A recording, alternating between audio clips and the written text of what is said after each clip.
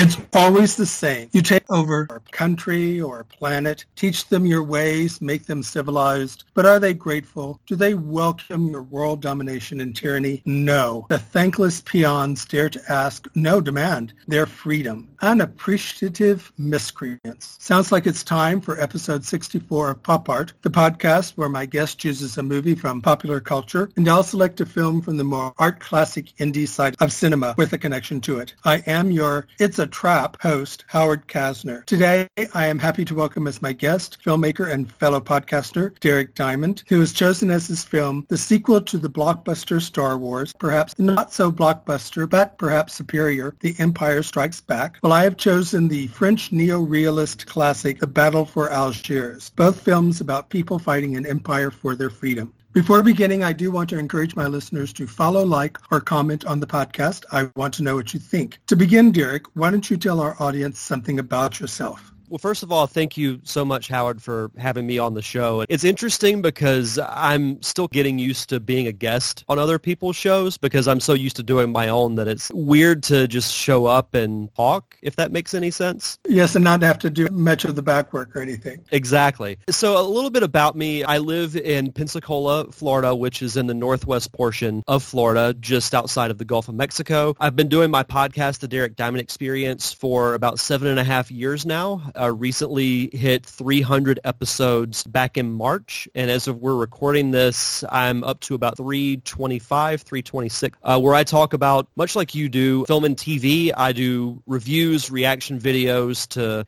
trailers, news stories that might pop up, and I also interview those who work in the film industry because I decided to use my podcast as an educational tool for myself because filmmaking is something I'm still learning about and something that I want to get more involved with. I did make my first short film, The Parker Syndrome, a couple of years ago. We filmed it in December of 2018, finished the edit and premiered it in July of 2019, recently wrapped up its festival run, and it's available now on YouTube. Well, sounds pretty good to me. Well, with that, let's get to your selection, and that is The Empire Strikes Back, a.k.a. Star Wars, Episode 5, The Empire Strikes Back. First, some information about the film. The Empire Strikes Back is an American space opera released in 1980. It was directed by Irvin Kershner and written by Lee Brackett and Lawrence Kasdan, based on a story by George Lucas. It stars Mark Hamill, Harrison Ford, Carrie Fisher, Billy D. Williams, Anthony Daniels, David Prowse, James Earl Jones, Peter Mayhew, Kenny Baker, Frank Oz, Alec Guinness, Julian Glover, and John Ratzenberger, who has his Pixar moment. He does, yeah. It's amazing. You see him in a ton of films where you just either see his face or he has a single line, and you can't miss him because nobody looks like John Ratzenberger. That's very true. Long, long ago in a galaxy far, far away, the Rebel Alliance in its fight for freedom has destroyed the Death Star, a satellite that has the power to destroy planets. But the war for independence is far from over as the rebels gather at a remote base. In the process, Luke Skywalker goes to train as a Jedi Knight while Han Solo and Princess Leia try to get away from Darth Vader, who, for some unexplained reason, will do anything to take Skywalker alive. Why did you choose this film? For two reasons. One, Star Wars is my favorite film franchise of all time. The Empire Strikes Back isn't just my favorite movie in the series, but it's also my favorite movie of all time. I can remember from an early age, I was around 4 or 5 years old watching Star Wars for the first time on VHS. For those who remember what VHS is, I watched them at my uncle's house. He was a big fan. He introduced me to a lot of things that I still carry with me to this day as far as fandom goes. But Star Wars is the most noticeable one and the important one. When I watched Star Wars for the first time, I thought it was the coolest thing I'd ever seen in my entire life. Everything from the Death Star, the ships, the space battles, I was blown away by it. And I was even more blown away by The Empire Strikes Back. Now, when I was a kid, I liked it because, one, it had the introduction of Yoda, who is one of my favorite characters in the series. You got to see all the bounty hunters like Boba Fett, but you also had IG-88, Boss, Dengar, that you learned about in the books following that, but you got to actually see them on the screen. Now, as I've gotten older and I've watched this film, I love the tone that it has. It, to me, is almost the perfect sequel in that it built on the foundation laid in Star Wars Wars/A New Hope, where you learned more about the backstory of these characters. You got to see the relationships build, especially with the romance that builds between Han and Leia. You see Luke take the next step in his journey to try and become a Jedi Knight. You introduce Yoda, who's one of the most important characters in the entire series. And of course, the infamous revelation at the end of the film that blew audiences away. I tell people if I had a time machine, I would love to go back in time and watch The Empire Strikes Back on opening night, knowing that no one knows what's about to happen when Vader utters the often misquoted line, "No, I am your father." Yes, it is one of the most famous misquoted movie lines of all time. I watched it again about a month or two ago, and I was still blown away by the steps that it took from A New Hope. The effects looked a little better. You could tell that the crew learned, because they had to invent a lot of technologies, especially the space battle on the Death Star. There's a lot of special features that you can go look at, but just watching the models being built, the model ships, the Death Star trench was a model. It was just insane, amazing stuff. I think a lot of modern filmmakers may not appreciate because you see the work and the effort that went into making these classics happen. But going back to the characters is why I love this movie so much, is seeing the next step in the journey with Han becoming less egotistical and selfish. You can see the chinks in the armor, if you will, where he's not just a selfish smuggler only looking out for himself. He falls in love with Princess Leia. You see Luke interact more with Obi-Wan, learn more about the history of the Jedi with Yoda being introduced. Anytime you see Darth Vader on screen, to me, is awesome. You're automatically drawn to it. And you're wondering why he's so obsessed with Luke. I think I also like the fact that it had a darker tone to it as opposed to A New Hope and Return of the Jedi, because the Empire gets a victory over the rebels, but it doesn't end on a totally down note. I first saw it when it opened. I saw all of the Star Wars films when they opened, except for the first three, which I've only seen the first one, and because I found it unintelligible and I couldn't even follow the plot, I never bothered to watch the second two. I do have to make a statement here. No matter what I say, I enjoyed these first three Star Wars films very much. The trilogy as a whole is on my list of the top 100 films. In full disclosure, I think the films are more important rather than good. And I talked about this on the episode I did with Paul Seidman, where we talked Star Wars in the Hidden Fortress.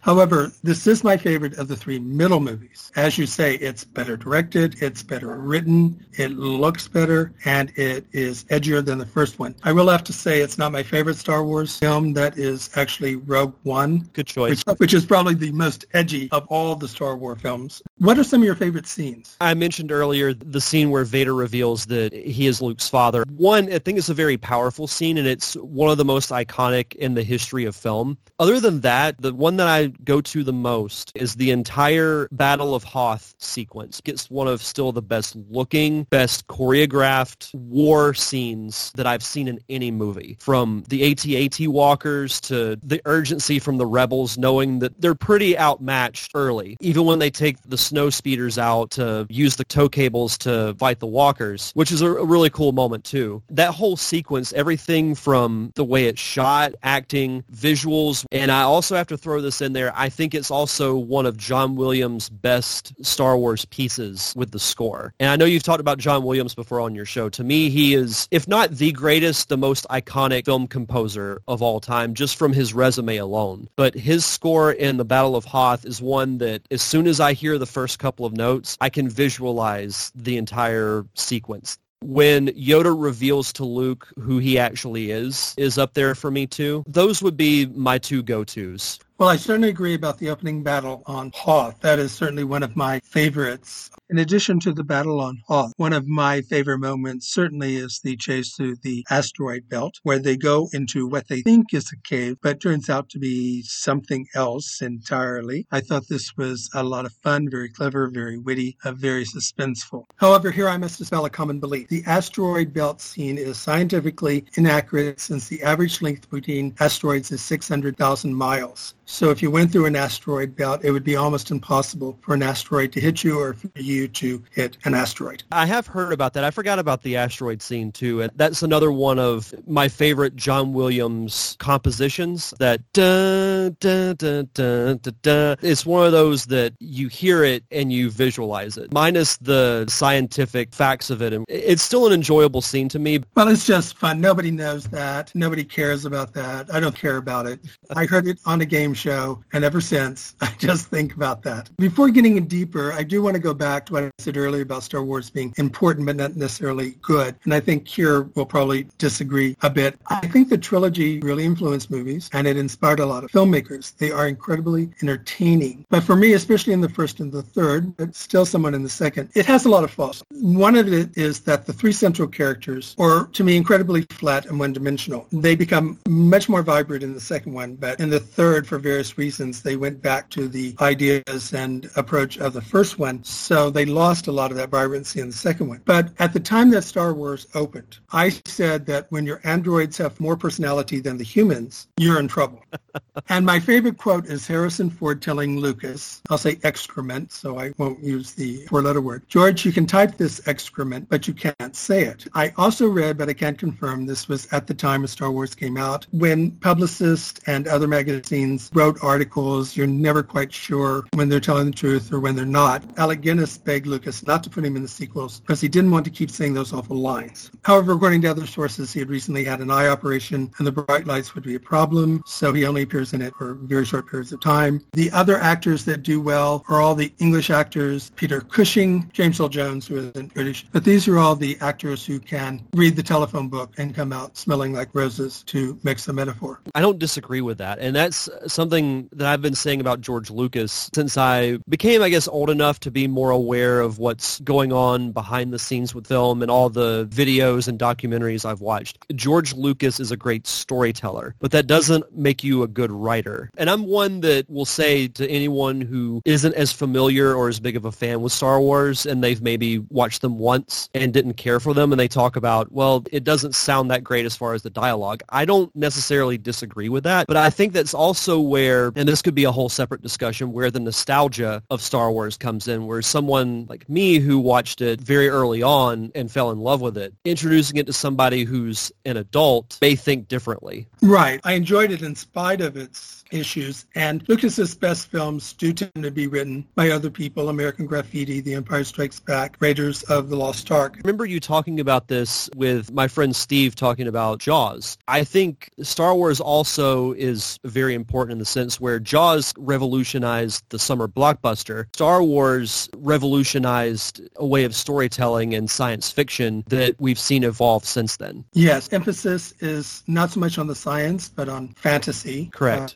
Before really beginning and getting into many of the technical and other aspects of the film, there is another aspect I do want to cover. This is something, I don't know if you are more aware of because you saw it long after it came out, but I saw it at the time that it came out. And this is the charge of racism. When Star Wars was released, it was accused of being racist. Maybe I shouldn't say racist, that it had a racist issue or an issue with race. And full disclosure, I also noticed this at the time, and I agreed with what people were saying, though I thought the problem was actually larger. Most people said it was racist because all the characters that were humanoid in Star Wars were white. All the central characters are white. But I thought it went beyond that. Not only were only the main characters white. If you weren't humanoid, you were the bad guys of the galaxy. You were the scum and villainy. You were the used car salesman of droids who weren't to be trusted. The only ultimate good guys were white humanoids. So when The Empire Strikes Back comes out, lo and behold, we now have Billy D. Williams as Lando Calrissian, who is black. Now, at the time, the producer said that he was not included in response to the charges of racism, but everybody I knew and we, the audience, said, oh, no, that's pure bullocking. We know why you did this. If they didn't, then I almost want to say it's even worse, because then they have even less of an excuse of only using white people in the first one. He believed that it was a token role. He was reassured that it was not specifically written for a black actor, which doesn't mean it's casting reason wasn't Token. But we now also have one good guy who isn't humanoid. That's Yoda. And on Lando's satellite, we have some references to just regular inhabitants who aren't humanoids. They're species from other planets, but they're not scum and villainy. They're just regular, everyday people like you and me. Then as we got the further sequels and then prequels, suddenly the galaxy is inhabited by all of these various species, such that if you see them in order, you might wonder, where did all these other species disappear to by the time Chapter 4 came around? One last thing here, and I know I'm speechifying, so forgive me, but this is something I noticed this time, and it's the use of the word human. Sometimes it's used to differentiate the character from a droid, but it also seems to be used at times to refer to people who look like Earthlings. Not the people who don't look like Earthlings. They're not referred to as humans. But these humans are people from all different planets and backgrounds, even if they all look alike. So what makes them human, say, and why isn't Yoda human? So the creation of these films basically were going through a transition period in movies where they were trying to figure out what to do about issues like this. Right. That is something, kind of backtrack on what you were saying about the Billy D. Williams story and there not being enough diversity in the galaxy. I did notice that as I got older. I like to do a rewatch of this trilogy specifically, but that is something that I did notice for sure. They've definitely made an effort to correct that, especially with the new movies, the last trilogy that came out between 2015 and 2019. You can see the effort. It also relates in a certain way for women. We have one strong independent woman in the three middle Star Wars. It's Princess Leia, who is basically the commander-in-chief of the rebellion. But as time went on, especially in the last three Star Wars, as women have become more demanding of better parts, suddenly there are more women in the series. But what's perhaps the oddest aspect here is that Leia has the Force, but it never seems to occur to Darth Vader that he should bring Leia over to the dark side, even when he has her captive. That is interesting. I think that's not so much something about women, as we'll get into how the screenplay is written. They didn't expect to have to do a sequel. Once they had to do a sequel, now they have to start coming up with all this stuff, and they start getting these ideas, and they say, okay, we'll make Leia his sister and give her the Force, without thinking about, well, that means that part of the first movie doesn't really make sense anymore. And that's the issue with planning out a trilogy or planning out parts 2 and 3 after the success of the first one, is that then you have to go through everything with a fine-tooth comb thinking, okay, does this make sense? Does this not make sense? Should we do it? Yeah, it was a miss on their part.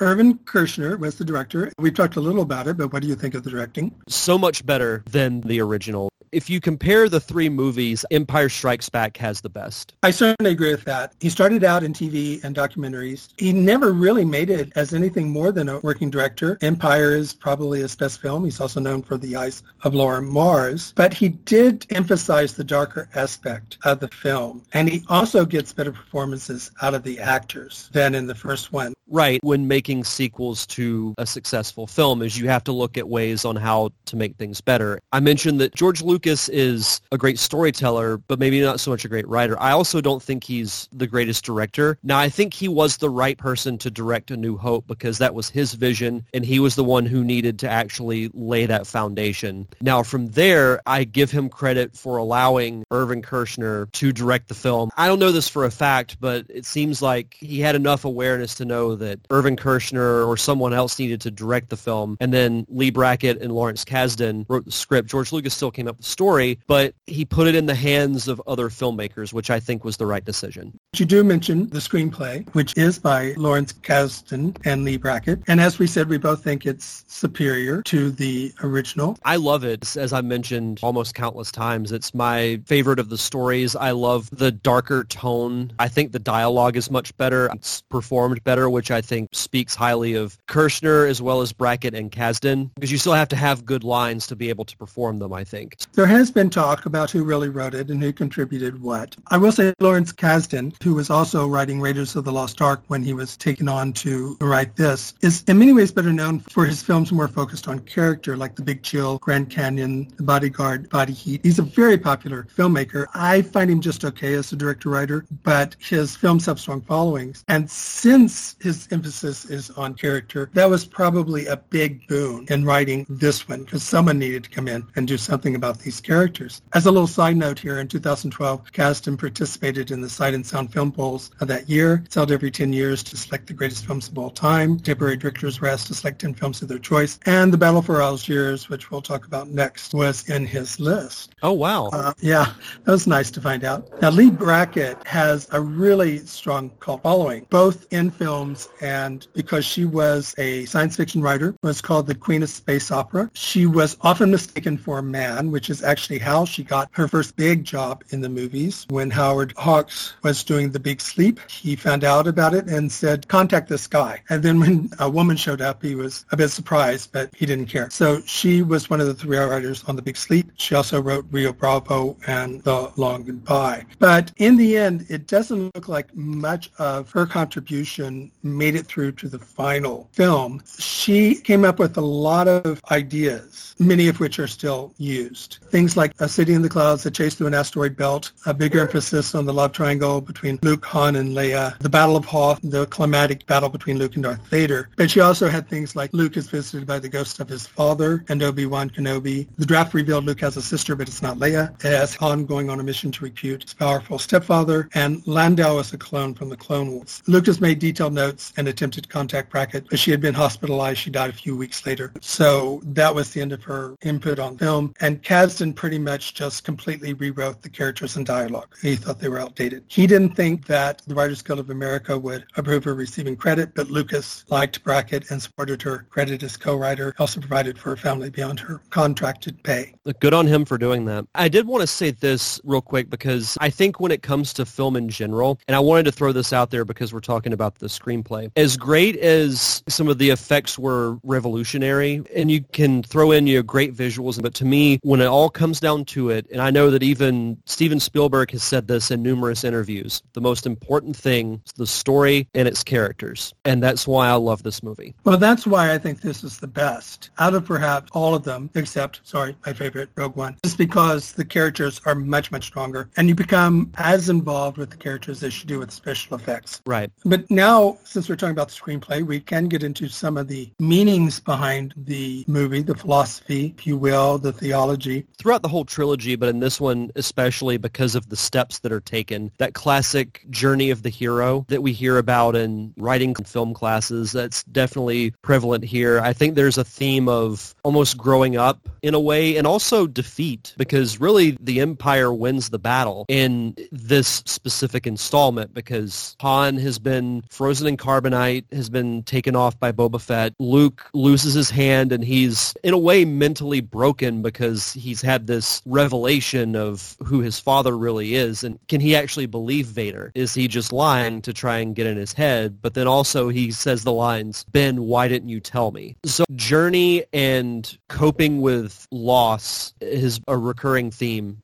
I think those are very important ideas and themes. And yes, Lucas was very influenced by Joseph Campbell and the use of myth. In addition, from the very beginning, I always thought of the whole franchise that it's a reflection of a philosophy or theology called monotheism, which is a form of dualism. And this was a major religion that rivaled Christianity at the time when Christianity was trying to replace paganism. It was founded in the 3rd century by the prophet Mani. It's a form of dualistic cosmology in which it says that the world is a battle between good and evil. The main difference between monotheism and Christianity is that in Christianity, good will eventually triumph, even if it's in the afterworld or after the apocalypse. But this isn't necessarily true in monotheism. The bad can win out in the end, and that's what keeps the universe in balance, is this constant battle. Lucas says that he tended to have the idea of a god in Star Wars so that the good part ultimately has to win in the long run. And he does believe in God, but I never saw any evidence of that at all. I agree with you. I never got the vibe that there was a higher power or a godlike figure in this universe. When Jedis die, they become one with the Force. If everyone else dies, they die. There's nothing mentioned about an afterlife other than a Jedi being able to retain their consciousness through the Force. Which is more Buddhism, right? Zen religions. But there's also a lot of existentialism here, which had been introduced by France to the movies movies in the 60s and 70s. And this mainly centers on Skywalker and Solo because they have to make a choice as to how to define themselves. Existentialism is a philosophy that among its tenets is that you're in and the world has no essential meaning, so you have to decide what your meaning is. And both Skywalker and Solo are forced into an existential dilemma as to decide what their meaning in life is and what is going to define them. Existentialism grew out of people who were involved in the French resistance during World War II, like Sartre, who will be mentioned in the Battle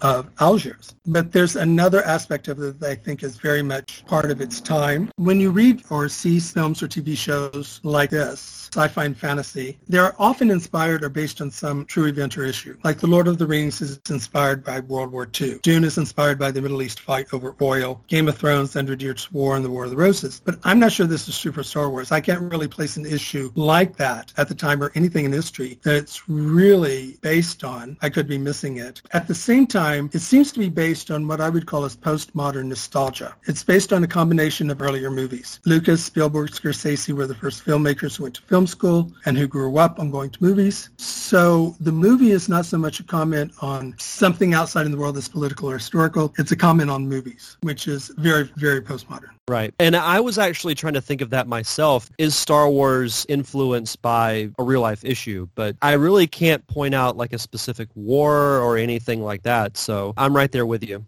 The cinematography is by Peter Shusitsky, who is known for the Rocky Horror Picture Show, Mars Attacks. He also did this unusual, I think it was in the 1960s, film about what would have happened if Germany had conquered Britain in World War II, called It Happened Here, then became David Cronenberg's cinematographer. I think he might be underrated. I think a lot of what makes this one work is the cinematography. It's much darker, it's much more interesting, it's much more evocative. It has a nice tone. Yep, I totally agree. It should be noted, it was rather polarizing when it came out. Many critics and the audience didn't like the darker, edgier approach. They liked a more Flash Gordon, cartoonish approach of Star Wars. Others like me and you think this is the best of this trilogy. But even though the film did very well, because of this response, the third one is much more like the first one in approach. And though enjoyable, it doesn't quite end the trilogy on the level I would have liked to see it. You know that old saying that history has a tendency to repeat itself? I feel like the same thing happened with the new trilogy that came out when The Last Jedi had a much different tone than The Force Awakens did. We could do a whole separate podcast on The Last Jedi and how polarizing it is and everything. I'm personally a fan of the movie, but it was, I won't say reviled, but it was so polarizing to the point that Disney went back to J.J. Abrams to complete the trilogy. As a result of that, Rise of Skywalker feels like The Force Awakens, and the fact that it's almost like they tried to combine two movies into one. They tried to put too much into that movie. It can be a little jarring in a sense because The Last Jedi looks so different than the other two. I don't think that to the same extent with The Empire Strikes Back because I can watch all three of those movies and they seem like a cohesive story. I just think it's funny that The Empire Strikes Back got the same reaction that The Last Jedi did, but it's also revered as the best Star Wars movie ever made. Yes, and I think the appreciation of it has grown over the years. I will throw this out there real quick. George Lucas in the 90s released the, I will say, polarizing special editions in theaters that had additions due to the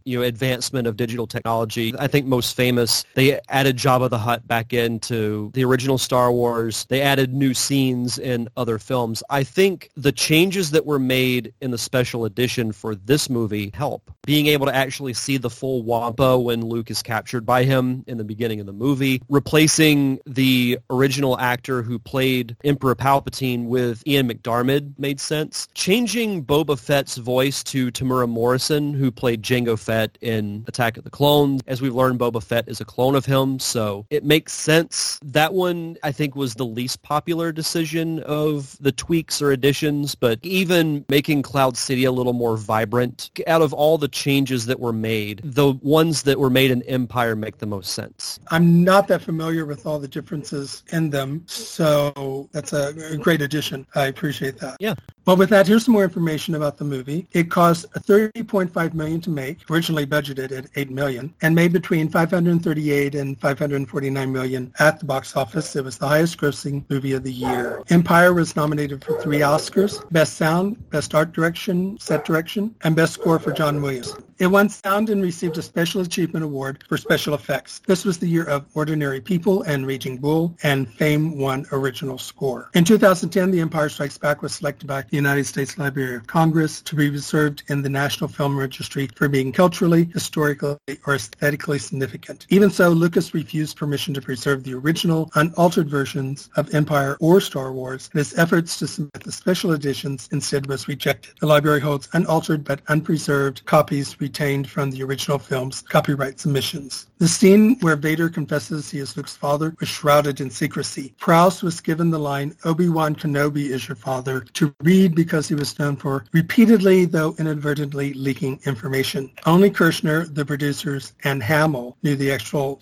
line, and Hamill only knew it, I think, a couple of hours before the scene was shot. Prowse was upset because he said he would have played it differently if he had had that line. I can't picture that scene being played any differently, though. I think that's just an actor's response. As with Star Wars, Lucas wanted to place all crew credits at the film's end to avoid interfering with the opening. The WGA and the DGA had allowed it for Star Wars because Lucas directed it. It featured the Lucasfilm logo. But they refused for Empire, and they fined Lucas $250,000 when he ignored them, and they tried to have the film removed from theaters. But because Lucas had followed all the laws in the United Kingdom that were relevant for that country, the DGA wasn't able to do anything like that, and instead fined Kirshner $25,000. Lucas paid that fine, but was so frustrated that he left the WGA, the DGA, and Motion Picture Association, restricting his ability to write and direct future films. Empire was important in another way. It was, I think, perhaps the first where they spent more money on the sequel than the original.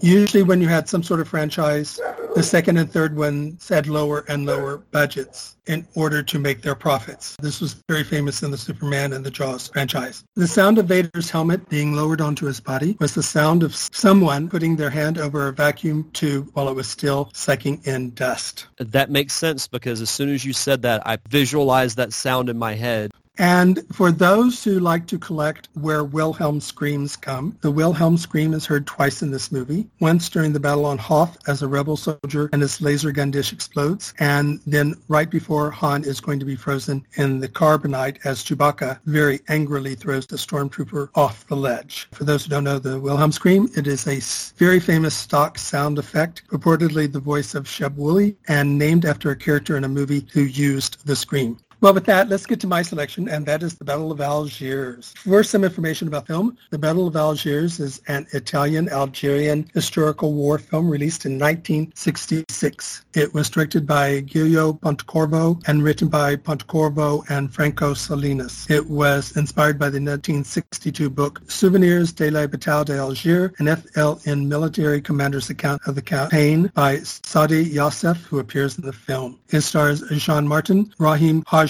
Youssef Saadi, Tommaso Neri, Samia Korbash, Ugo Paletti, Fuzio El Kadir, Franco Marusi, and Mohammed bin Qasim. Between 1954 and 1957, after the French had been driven from Vietnam, the battle for Algerian independence was focused in the Kasbah located in the capital city of Algiers. The FLN, National Liberation Front, was formed by Muslims. They created revolutionary cells to carry out acts of terrorism, but the Pied-Noirs, Europeans born in Algeria, fought back. Because of increasing violence, the French sent in Colonel Philippe Matou, a resistance hero, and the French paratroopers to quell the violence, which he proceeds to do in a ruthless and unforgiving manner. What do you think of the pairing of the two films? So I'd never watched this film before you told me this is what we were going to be talking about. I realized it fairly early on, the commonality of a group of people fighting against, in this case, it's the French government, and in The Empire Strikes Back, it's the Galactic Empire. I definitely noticed that theme of rebellion was the word that I kept coming back to. And you said you just recently saw the film. Yeah, I had never seen it before and watched it yesterday. And what did you think? I enjoyed it. So I'm not as well versed in foreign film as I probably should be. In a way, this gave me the opportunity to watch something, one, from a different country, and two, from a different era that I haven't watched a lot of movies from. A lot of people I know have reservations about watching foreign films because it's in a different language, but you look at a movie like Parasite that won so many Oscars a couple of years ago, and it was completely foreign. It takes a little getting used to, but as long as you read the subtitles, you can understand what's going on. I loved the almost documentary type look that the film had. It gave it a very raw and real feeling. In a way, I felt like I wasn't really watching a movie. I felt like I was watching a documentary. That aspect to me was really cool. Touching on that, when it was released in America, the advertisement often had, and it was also added, I think, to the movie as well, basically, this is not a documentary. All of these scenes were recreations. It does have that feel of them capturing something that's really happening when it's all recreation. And I think they did a good job of recapturing that, because it felt like I was watching a real event happen as it actually happened. And you're often puzzled as to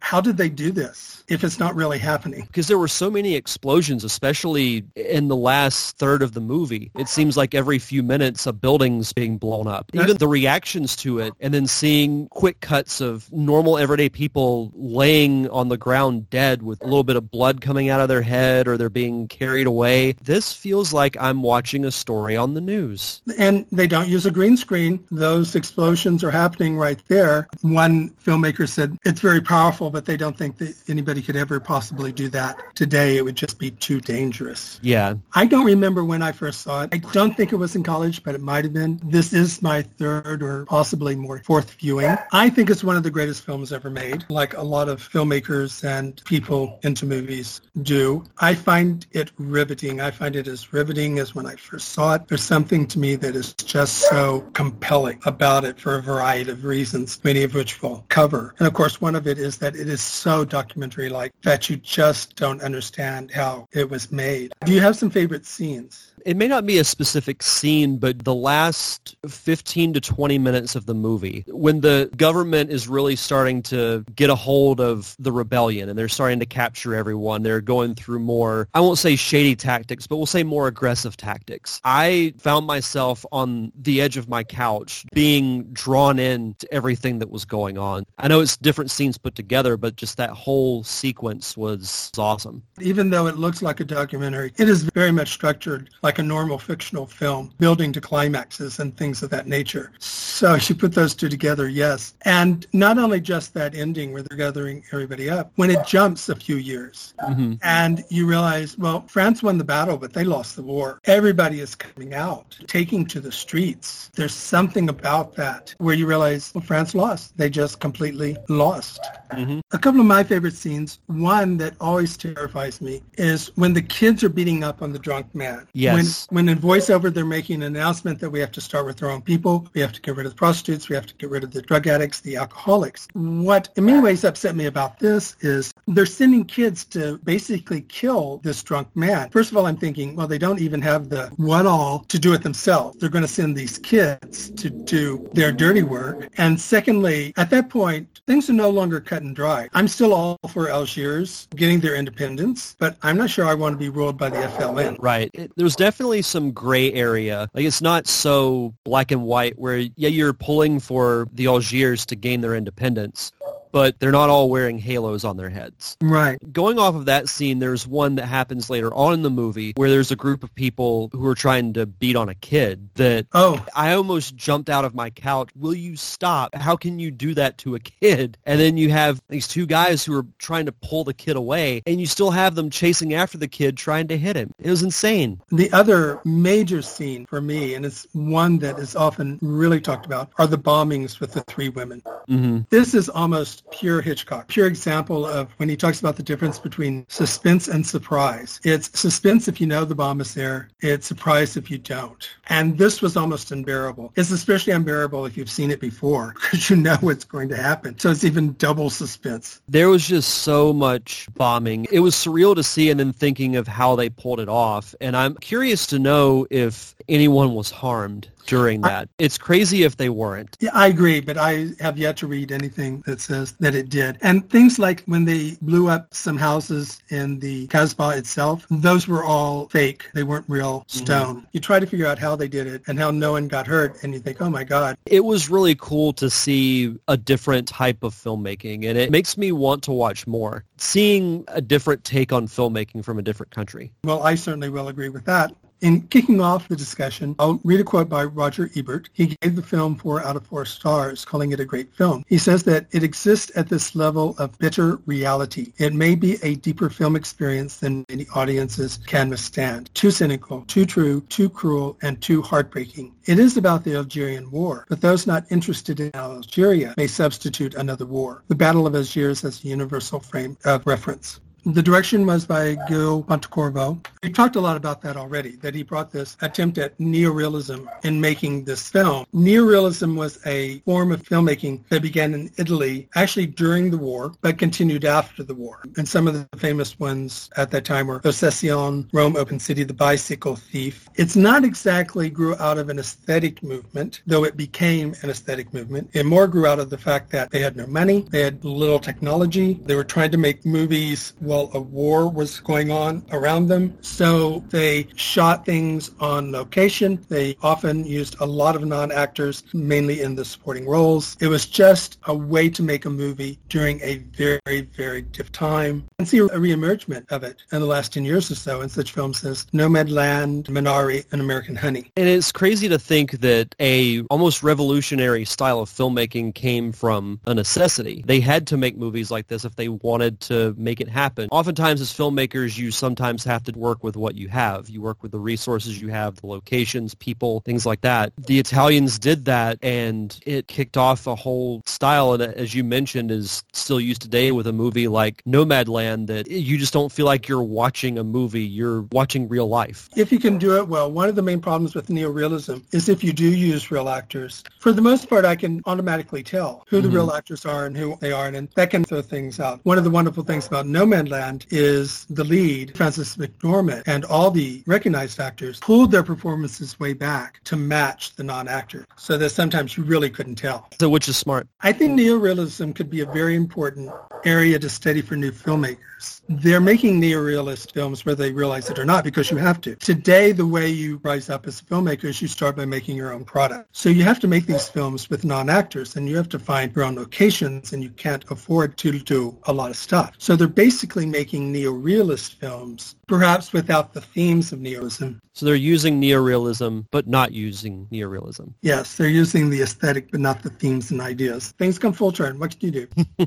But the director was a very politically minded director. He started in the 30s and was focused on documentaries and journalism. After the war, he made the film Capo, which was one of the first movies to deal with life in the concentration camps. And after the Battle of Algiers, he made Burn with Marlon Brando, which focuses on someone from Europe coming to a small Caribbean nation and manipulating revolutions to benefit the European owners of the nation. It's a very interesting film that doesn't quite work. Capo doesn't quite work. This probably is the best film ever made. He did fight in the Italian resistance during World War II. Some of the ways he was able to achieve what he achieved was he would draw chalk lines on the ground, divide the masses into separate groups. So they had to start walking on cue in order to get proper crowd movement. He would use multiple cameras at a time, use footage from different angles to create the impression that crowds were much larger. He would do scenes multiple times, a huge number of times, to exhaust the non-actors to get the look on their faces that he wanted. He would film scenes as if a newsman were shooting them, with soldiers between the camera and the protesters. So he used very much a documentary style. And I think had it been done any different way, as far as the visual aspect goes, I don't think this movie would have worked as well. No, this is one of the things that really gives the movie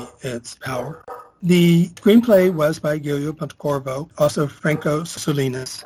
Salinas was also a very political writer, did Hannah Kay, State of Siege, Burn, Capo, Mr. Klein. Yasov wrote his own screenplay, but he didn't have any conversations or any plot. The Italian producers was too biased towards the Algerians. They were on the Algerian nationalist side, but they wanted the film to be more neutral. The final screenplay of The Battle of Algiers has an Algerian protagonist and depicts the cruelty and suffering of both Algerians and the French Bides Noirs and the military forces. Oh, I loved it. Kind of goes back to what we were saying earlier in that the the Algerians are the protagonist, but they do a couple of questionable tactics. It makes sense you explaining that story about how the screenplay didn't need to be so biased towards one side. I enjoyed the screenplay quite a bit. It does set up this idea, and I think it's also true in The Empire Strikes Back. When you have a rebellion like this, it's almost impossible to win in the long run. You can win the battle, but it's very difficult to ever win the war. One of the reasons why here is that other than getting rid of the terrorists and the rebels, France has nothing to offer Algeria. Not really, no. They have no strategic overall way to win the hearts and minds of the Algerians or the non-European Algerians. And in fact, they just got thrown out of Vietnam for the same reason. Because of the realistic effect that the movie has, you never feel like there could be some type of compromise between the two. Once the Pied-Noirs in the film sneak into the Casbah and use a bomb to blow up, that's where the French lost the war. Mm-hmm. The only thing they could do at that time is arrest those three people, sentence them to death, and that might have saved them. Yeah, agreed. Matteu hints at this. He doesn't quite come out and say it, but he says, we can only win this as long as there's general support for the war. Once you use that public support, there's nothing we can do. And he mentions Sartre, who was one of the great philosophers of all time and one of the great philosophers in France, who wrote an article against the Algerian war. And Matteu said he's more scared of Sartre than he is of the rebels, because Sartre can change the mind of the French public. No, you're right. I believe the quote, and I could be misquoting it, but it was, talking to the press, do your job and do it well, because it was all about the perception, if you will. But the irony is, if they do their job and do it well, France is going to look just as bad as Algeria, and ultimately it's probably not going to help. So I thought that's pretty ironic. You're telling them to do something that's probably not going to help you in the long run. It makes sense for him to say that, right, but you putting it that way, it's really a no-win situation for them. Right.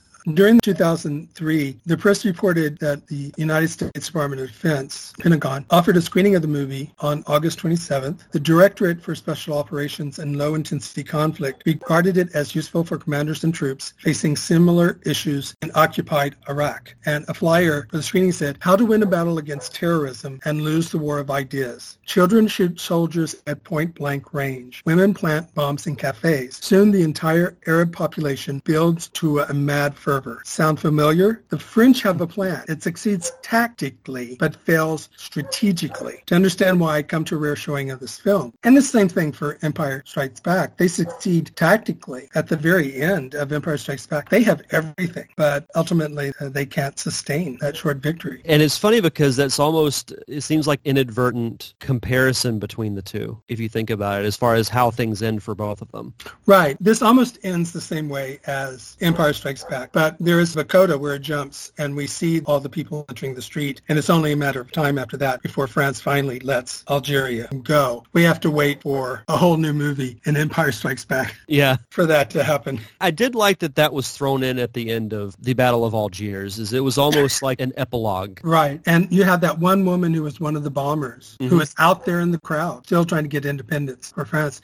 There are a couple of people in the movie involved in the acting who were actually in the FLN at the time. Really? When it comes to the acting, Jean Martin as Colonel Matteu is the only professional acting. He was mainly a stage actor, not so much well known in film and TV in France. So he was chosen so he wouldn't distract from the realism. He would more blend in with the non-actors. You can tell, though, that he carried himself, as far as acting goes, the best out of everyone. He almost commanded the screen. Anytime he would show up, you were drawn to him and what he was going to say, and it was also how he said it, too. He, to me, was, as far as compelling, the best character in the entire film. You're absolutely right. You can tell that he is a professional actor, but also, yes, he does command the screen, even though technically he's not the central character. Ali, who is the one that lasts till the very end and is taken at the very end, is supposedly the central character. But yeah, Matteu, because of the actor and also because of his character and what the character is supposed to be, does command the movie. And it's he you remember more than the others. Well, even the very first time he shows up on screen, you're drawn to him. Like the first time you see Darth Vader, you're just like, okay, this is the guy in charge. He is the Darth Vader of this movie. Yep. Martin had been dismissed years earlier from the Théâtre National Populaire for signing the manifesto of the 121 against the Algerian War. Martin was a veteran. He had served in a paratroop regiment during the Indochina War, and he had also taken part in the French resistance. And it's Saadi Youssef and Samia Gurbash who are the ones who were actually members of the FLN. Like The Empire Strikes Back, with that great cinematography, that is perhaps one of the greatest aspects of this film. The cinematography is by Marcello Gatti, and it is quite impressive for succeeding in what it's trying to do. I also think it's arguably the most important part of this film. As I've mentioned a couple of times, without its style, and if it was done like a traditional narrative film, it would not have worked the way that it did. Right. And as I mentioned before, the effect was so convincing that American releases carried a notice that not one foot of newsreel was used. That was the phrase I was looking for. It's insane. Yeah. It's absolutely insane. The music is by both Gil Pontecorvo and Ennio Morricone. And I hope you're a big fan of Ennio Morricone, because I can imagine anybody not being a big fan of Ennio Morricone. Mm-hmm. Gil Pontecorvo did write the music originally, but because he was classified as a melodist composer in Italy, I have no idea what that means, and I couldn't find out what it means. He was required to work with another composer as well, so he got his friend Ennio Morricone to collaborate with him. Of course, Ennio Morricone is famous for The Good, Bad, the Ugly, and films of that nature. He's one of the greatest film composers of all time. Absolutely. Also, this incredible Algerian drumming that is heard. You hear more consistently as the film progresses, especially when you get to the climax of the film. It was something that I noticed as a reoccurring theme. It was almost like as soon as you hear the drums, something wild's about to happen. Right. And it draws you in, which is a very important quality when it comes to the score. Music can really make or break a film. A lot of people may not think that, but if you put some type of silly circus music instead of what was there, you'd feel way differently about it. So that drumming you talked about, the second I heard it, I'm like, oh no. It's like Jaws. Mm-hmm, yep. You know, the shark's coming. The exact same thing. The film had another effect, not just on film, but it had a big effect on the world as a whole, because it coincided with a major decolonization period and a world filled with national liberation wars. The movie gained a reputation for inspiring political violence, often because various political groups looked to this film and copied how they were carrying out their terrorist activities. Groups like the Black Panthers, the Provisional Irish Republican Army, the Palestinian Liberation Organization,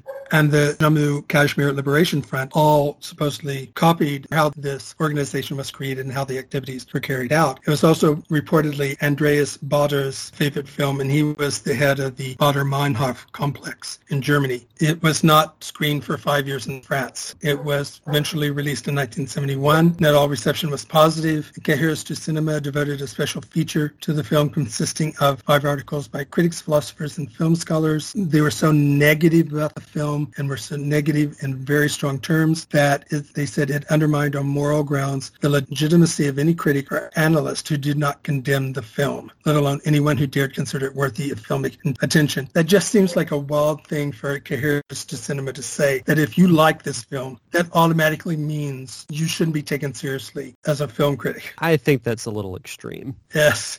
A lot of people, or countries in this case, they'll look outward, but a lot of times don't look inward. It also makes me say I don't want any of the January 6th terrorists to ever see this film. The only thing that calms me down about it is I can't imagine any of them wanting to see a foreign film. I shudder to think of what would happen if they did. But I was reading it also influenced a lot of more modern-day filmmakers that a lot of people might be more aware of, most notably Christopher Nolan, who said that the film was one of his favorites and inspired The Dark Knight Rises and Dunkirk, which I also thought of when I was watching this movie. My mind also went to Dunkirk. Well, with that, here's some more information about the film. It cost $800,000 to make and made $879,794 domestically. So then it went on to make more money around the world. It was nominated for 3 Academy Awards, but in non-consecutive years. This happened to only very few films. It was nominated for Best Foreign Language Film in 1967, and then Best Screenplay and Best Director in 1969. The reason why is that in 1967, either Italy or Algeria, I'm not sure who, probably Italy, submitted it in the Best Foreign Language Film category, but it did not receive an American release until 1969, so that in 1969 it could be nominated for the other awards. This is not allowed anymore. If the film that you submit for a foreign language film and is nominated does not get a release that year, it can't be nominated in any other category. 1967 was the year of A Man and a Woman that won Best Foreign Film, and 1969 was the year of Oliver and the Producers. The film won the Golden Lion at the Venice Film Festival. It occupies the 48th place on the critics' top 250 films of the 2012 Sight and Sound poll, as well as the 128th place on Empire Magazine's list of the 500 greatest movies of all time. Youssef Saadi, whose memoirs were the basis of the film, played his own real-life character in this film that is called Jafar. The man being executed in the prison scene was picked for the role because he had actually been sentenced to death during the insurgency. Oh, wow. That's so intense in the fact, find somebody who was actually sentenced to death to play that type of role. With that, let's start closing out, and I asked you to choose a film or two to go with your choice that might interest our audience. Two that throw out to me, and one is related to this in a sense, the other is not. Judas and the Black Messiah, which I believe is on HBO Max. It was one of the most powerful films that I have watched in quite some time. It deals with the real-life story of Fred Hampton, who was one of the leaders of the Black Panthers, played brilliantly by, I believe his name's Daniel Kaluuya. And then another, if you're looking for something with a little more of a lighter tone, is a movie I've watched several times, but the movie Chef, starring Jon Favreau. He also wrote and directed the film. I say that because I'm using that as research for my next short film that I'm doing. Fantastic. Well, I have a few that are centered around rebellions. Red Dawn is John Milius's, for me, very enjoyable, but a bit schlocky, 1984 film about a group of teenagers who form an underground movement to fight back against a Russian invasion and the takeover, not just their small town, but the whole country. The 2019 Captive State stars John Goodman. It's a sci-fi story that follows the underground movement in Chicago against the world having been taken over by aliens. Jean-Pierre Melville's Army of Shadows, released in 1969, is a devastating and difficult film to watch. It centers on the morality of the French resistance in World War II, a morality that often has to be made up on the spot. October, 10 Days That Shook the World is a 1927 silent film co-directed by Sergei Eisenstein about the 10 days of the Russian Revolution. And then Woody Allen's 1971 Bananas, in which a New York nebbish ends up involved in a Latin American revolution. So what is next? What should we be expecting from you? My podcast, as I mentioned earlier, The Derek Diamond Experience, I release new episodes every Thursday. If you prefer the video versions, those are on YouTube. Just search for the show name and you'll be able to pull those up there. Otherwise, if you want to hear the audio version, it's on Apple Podcasts, Spotify, really anywhere you get your podcast. It's a combination of movie news and pop culture discussion, as well as with an interview with someone who works or has worked in the film industry, which you recently came on my show. When you get finished listening to this show, you can go listen to Howard's conversation with me over on the Derek Diamond Experience. If you want to follow the show on social media, I'm on Facebook, Twitter, and Instagram at DDiamondPodcast. And then I've got a short in the works that I think I've got the script finished, even though at times I wonder, is a script ever truly finished? I hope to film it maybe around November or December and then have it released early next year. That sounds great.